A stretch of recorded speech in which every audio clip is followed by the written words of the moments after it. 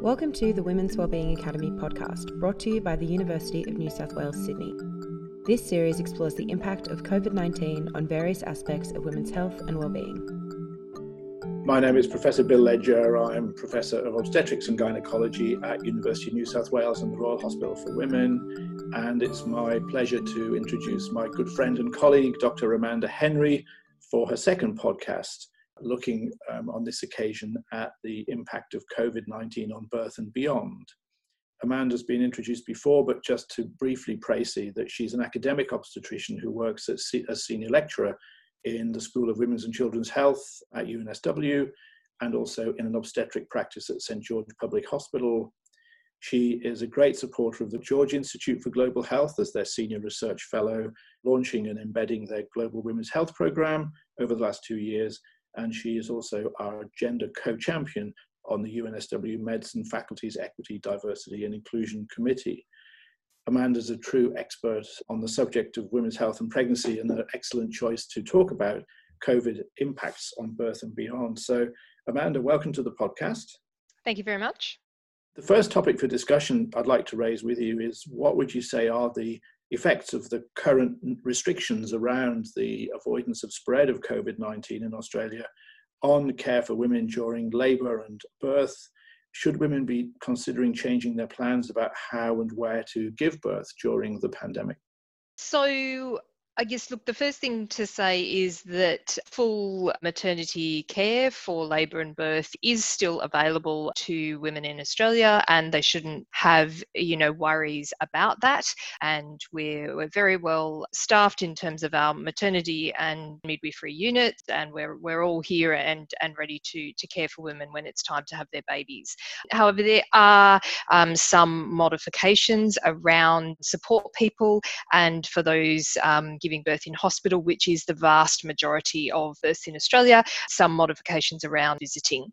And so the main things there are that we are requesting and enforcing generally in the hospital birthing units that one support person only is to be physically present with the woman for labour and birth. And that's regardless of whether there's any suspicion that the woman might have COVID-19 or not.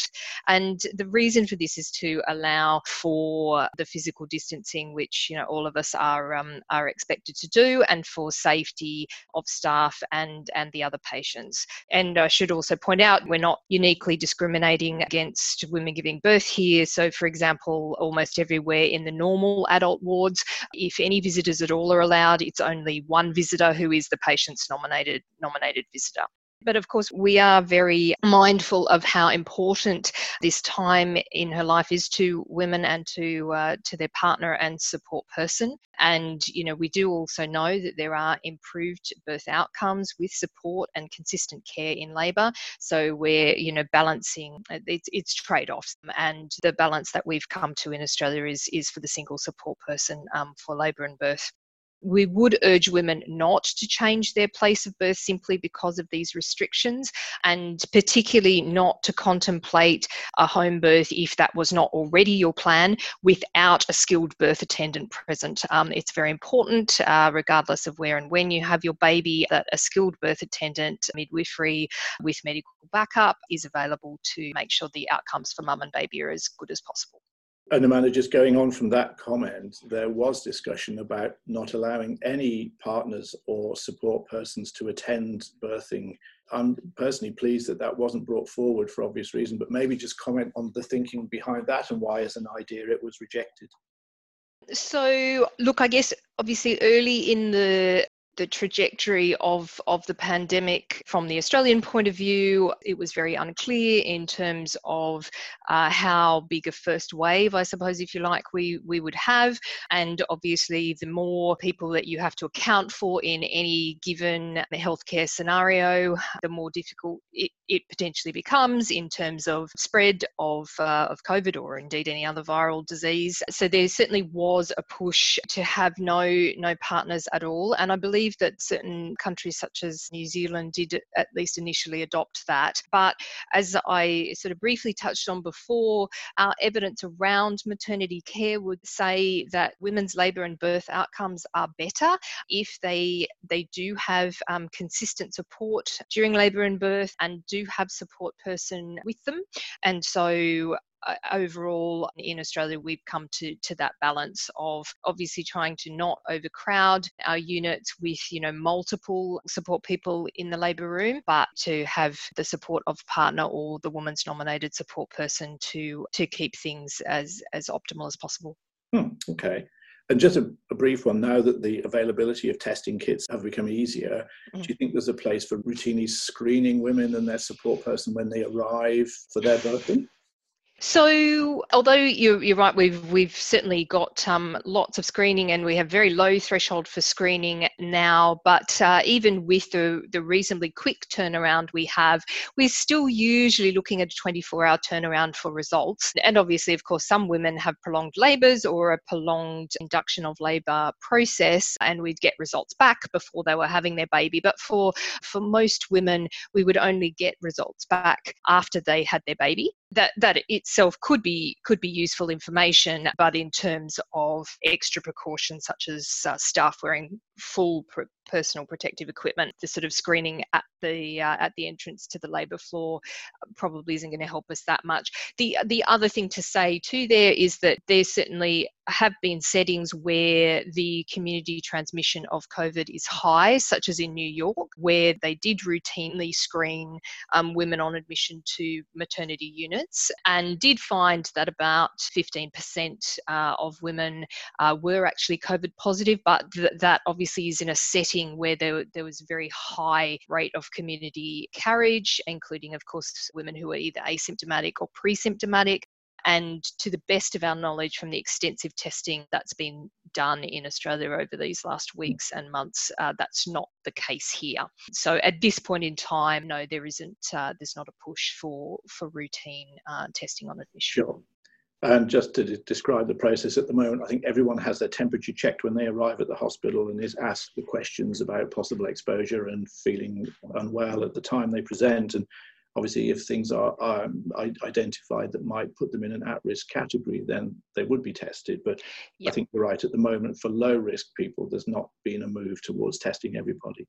No, that's right. And yes, absolutely. Everybody, staff, patients, visitors to hospitals in New South Wales are all screened, both with screening questionnaires and with temperature checks at the door at this point in time. So let's move forward to after the baby's birth, and firstly, talking about the nice normal delivery of a healthy child born at term.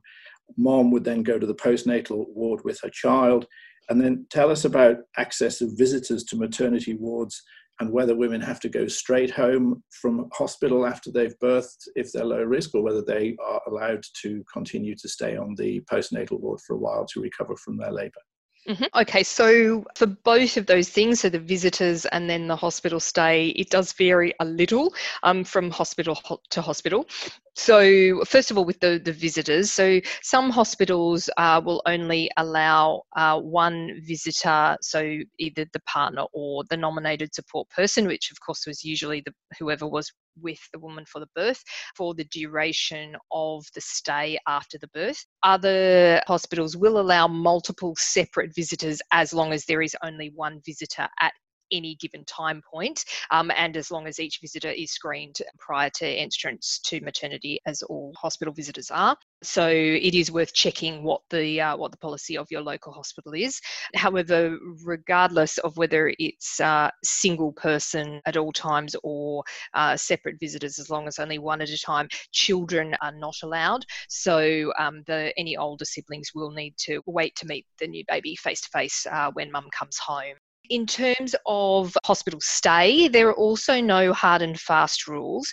So look, if women are well and have no complications, then they are generally encouraged to go home sort of 24 hours or so after vaginal birth, or 2 to 3 days after a caesarean section, with sort of midwifery support program or home visiting follow-up. However, this isn't mandated in any way, and obviously, as is the case in in non-COVID times, women with complications or a difficult birth, or any woman who's got another reason why a longer hospital stay is desirable, such as a history of a major mental health disorder and needing a period of observation, they're still being encouraged to stay as long as is medically required. And as a follow-up to that, Amanda, a fair proportion of babies spend some time in the neonatal intensive care after mom's birth. What about the situation where mom has a child in the NICU and would like to go obviously visit the child? Who's allowed and how does that work? So mum, presuming she's well herself, obviously can go in and visit baby in the NICU. And again, it's sort of one person at a time. And I believe most nurseries are restricting to mother and partner only, and not usually at the same time. And then looking at the scenario where there is a suspicion that the mom-to-be or her partner may be suspected of having the COVID-19 virus or is known to be positive, one or other, what would happen then when she presented to the hospital in early labour? Look, if we suspect that either the woman or the partner might have COVID, so for example, fever or respiratory symptoms on admission, or obviously if we already knew from recent illness and COVID swabbing that either of them had COVID at that time of admission in labour, then the staff caring for them will wear full PPE, so full personal protective equipment, gown, mask, goggles, gloves, and the couple will be expected to stay strictly inside the birthing room and the ensuite that's allocated to them. So for example, in normal times, as well as the room you're in, there's also, a common kitchen area, waiting area, which people are sort of free to wander around in, but obviously not if there's a concern or knowledge of a COVID-19 positive woman or her partner. And then look, depending on the symptoms of the woman and partner, they may be asked to wear a mask, and this would especially be so at the time of birth, and use of hand sanitizer also at this time to minimise the risk of transmission to the newborn. The other thing to say there is if the woman were to need a caesarean section, then there are very strict steps in that case, and we're talking a number of members of the team in theatre. We're talking sort of 8 to 10 people all together in that operating room, all needing to follow very strict steps to minimise their risk of infection or cross-infection. And so if the woman does need a C-section, then that means the partner is not able to accompany the woman around to caesarean section the way that would normally be the case. And would you say, Amanda, that for the person who's suspected of being COVID positive, the correct means to conduct her birth is just to perform a caesarean section? Really hot question, that one. So look, although overseas and in fact, particularly in China, their case series, almost all women with COVID-19 were delivered by a C-section. This appears to have mostly been a matter of policy rather than being medically necessary. And look, obviously they were as a country, they were really early in that pandemic curve and, didn't know what transmission rates would be like. And so they sort of had a policy of basically C-section for everyone, and then the baby separated from the mother for a couple of weeks. However, as far as we know, unless women are severely unwell with COVID-19, there's not an obvious advantage either to the woman in having a C-section or in terms of decreasing transmission to the baby. So in other words, this is what I'm saying is that we believe that C-section should only be for usual medical indications for a caesarean, not just because the mother is COVID positive. So it can be quite intimidating if you're having a C-section under epidural and wide awake, surrounded by people in spacesuits. I've seen some quite interesting writing from women who've been through that experience. Just to reinforce that it's obviously mandatory that the personal protective equipment is worn, but we would try and still make it as humane and as gentle and generous as an experience as we could for her and her partner. Yeah, absolutely. And look, I suppose the other thing that I didn't mention before in terms of labour with a woman who is known or strongly suspected to be COVID positive is, although again, it's always the woman's choice, but an epidural would usually be offered reasonably early on. And the reason for that is because if the woman were then to need an emergency caesarean section, if there's already a good working epidural block on board, then that minimises the risk that the woman might need to go off to sleep, so to have a general anaesthetic for the caesarean, which is better for her and baby anyway, but it also minimises the risk of transmission. General anaesthetic procedures, putting a tube down a woman's throat to help her breathe as part of that procedure are sort of very high risk in terms of the causing droplets. It's an aerosolizing procedure and therefore increasing risk of COVID to other people. So for the we hope very occasional case where we had a COVID positive woman in labour, then they could expect to be asked whether they might consider an epidural. Although, as I says, it will always be their choice. If the woman is or partner are either suspected of having COVID or proven to be COVID positive, what would happen after the baby is born? Can mom still, cuddle and hold her baby? Can she still breastfeed her baby, or would there be restrictions on that? Look, regarding the baby, fortunately, rates of children, including newborns, getting infected are low, and serious disease in this age group is really rare to the best of our knowledge. And again, I should say things are evolving. So it's the 5th of May as we're recording this. So always good to check if there've been any updates. So look, although at this point in time, although precautions are recommended to decrease the chance of a COVID-19 infected mother or partner transmitting to the baby. So, frequent hand washing, wear a mask when you're breastfeeding or doing close cares like changing nappy for the baby, then potentially there's much more harm than good in separating a newborn who is otherwise well, so doesn't otherwise need to go to the nursery, from his or her mother. And some data out of New York would support this as well. I think in their series of a little bit over 43 COVID positive mothers, none of the newborns on swabbing in the first 48 hours of life showed any evidence of having COVID themselves. So look, the New South Wales position is in general that a well baby stays with mum in a single room after the birth, unless mum's too unwell to care for the baby or specifically request that baby be cared for in the nursery. And as far as breastfeeding goes, again, fortunately at this point in time, there's no evidence of COVID-19 being transmitted in breast milk. So we don't believe that that is a risk to baby in terms of COVID transmission. And we know that breast milk is the best form of nutrition for baby if mothers are able to breastfeed, and so again that's encouraged. Yeah, and I think on that last point, Amanda, it also seems to be safe to express breast milk and store it for use, for example, in the situation where the baby's in the NICU. So it's quite reassuring, I think, to moms to hear that. Okay, well, this is all very positive. And then let's look ahead. Mom and baby are well, they're ready to be discharged home. What extra precautions and what extra things should the parents think about when they're ready to take baby home and avoid, risk of transmission in the home environment? So in terms of, what we have available for mums and babies when we go home, so we do still have home visiting midwifery support programs. They're different names depending on different hospitals. So there's some follow-up support there. We do still have our lactation support groups, even though they might not all be kind of meeting face-to-face on the maternity wards each day or running necessarily the face-to-face classes. The major hospitals all do, have lactation consultants, and they can be contacted and can give help and potentially sort of one-on-one visits back to the hospital as needed.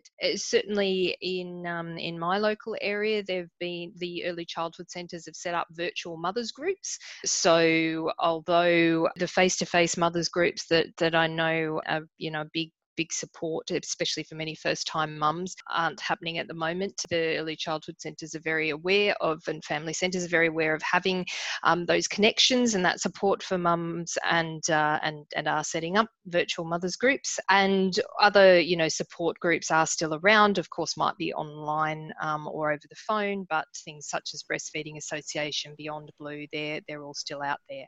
And of course, for serious medical issues, your GP or your emergency department is still very much available. So I think we do still have supports available to women. They may just be in a slightly different format.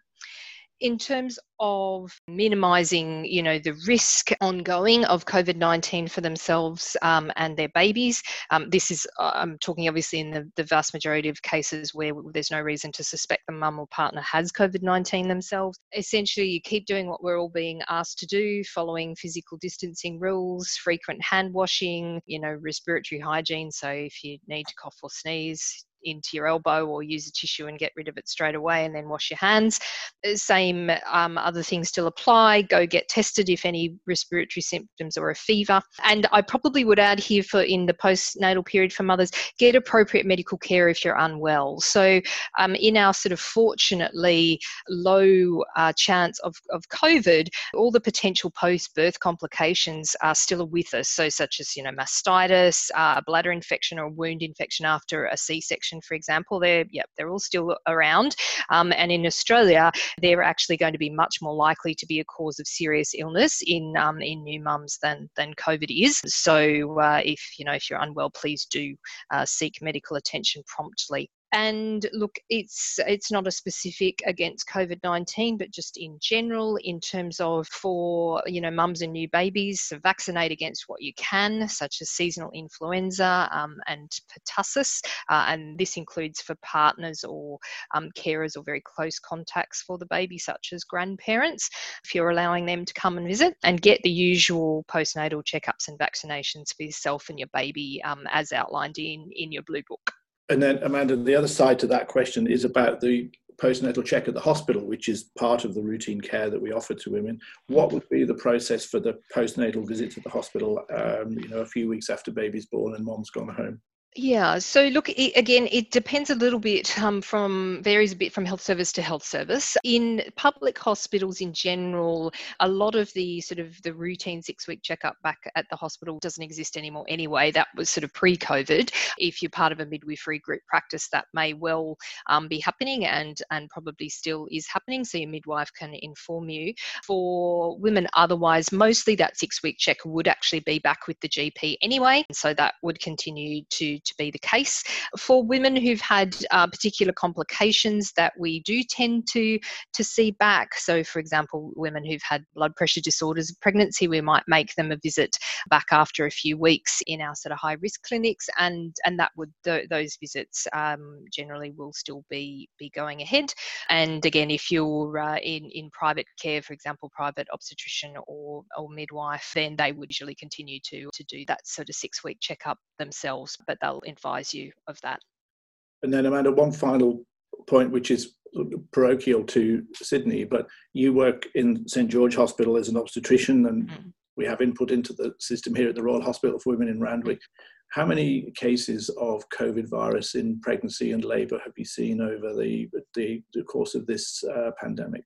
So I haven't actually seen any at St George where we've had a confirmed case. We have had half a dozen probably who had some, respiratory symptoms, so got swabbed, including a couple of women who did end up needing a C-section. So we've been, the full sort of space gear that you were referring to before.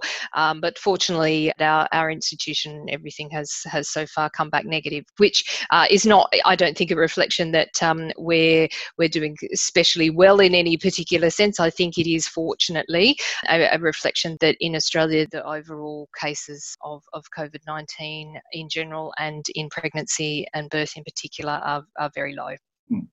No, and we've seen a similar lack of confirmed cases at Royal Hospital for Women, and I think you would join me in saying that this doesn't mean that we can let our guard down and relax the kind of precautions that you've been talking to us about in this podcast.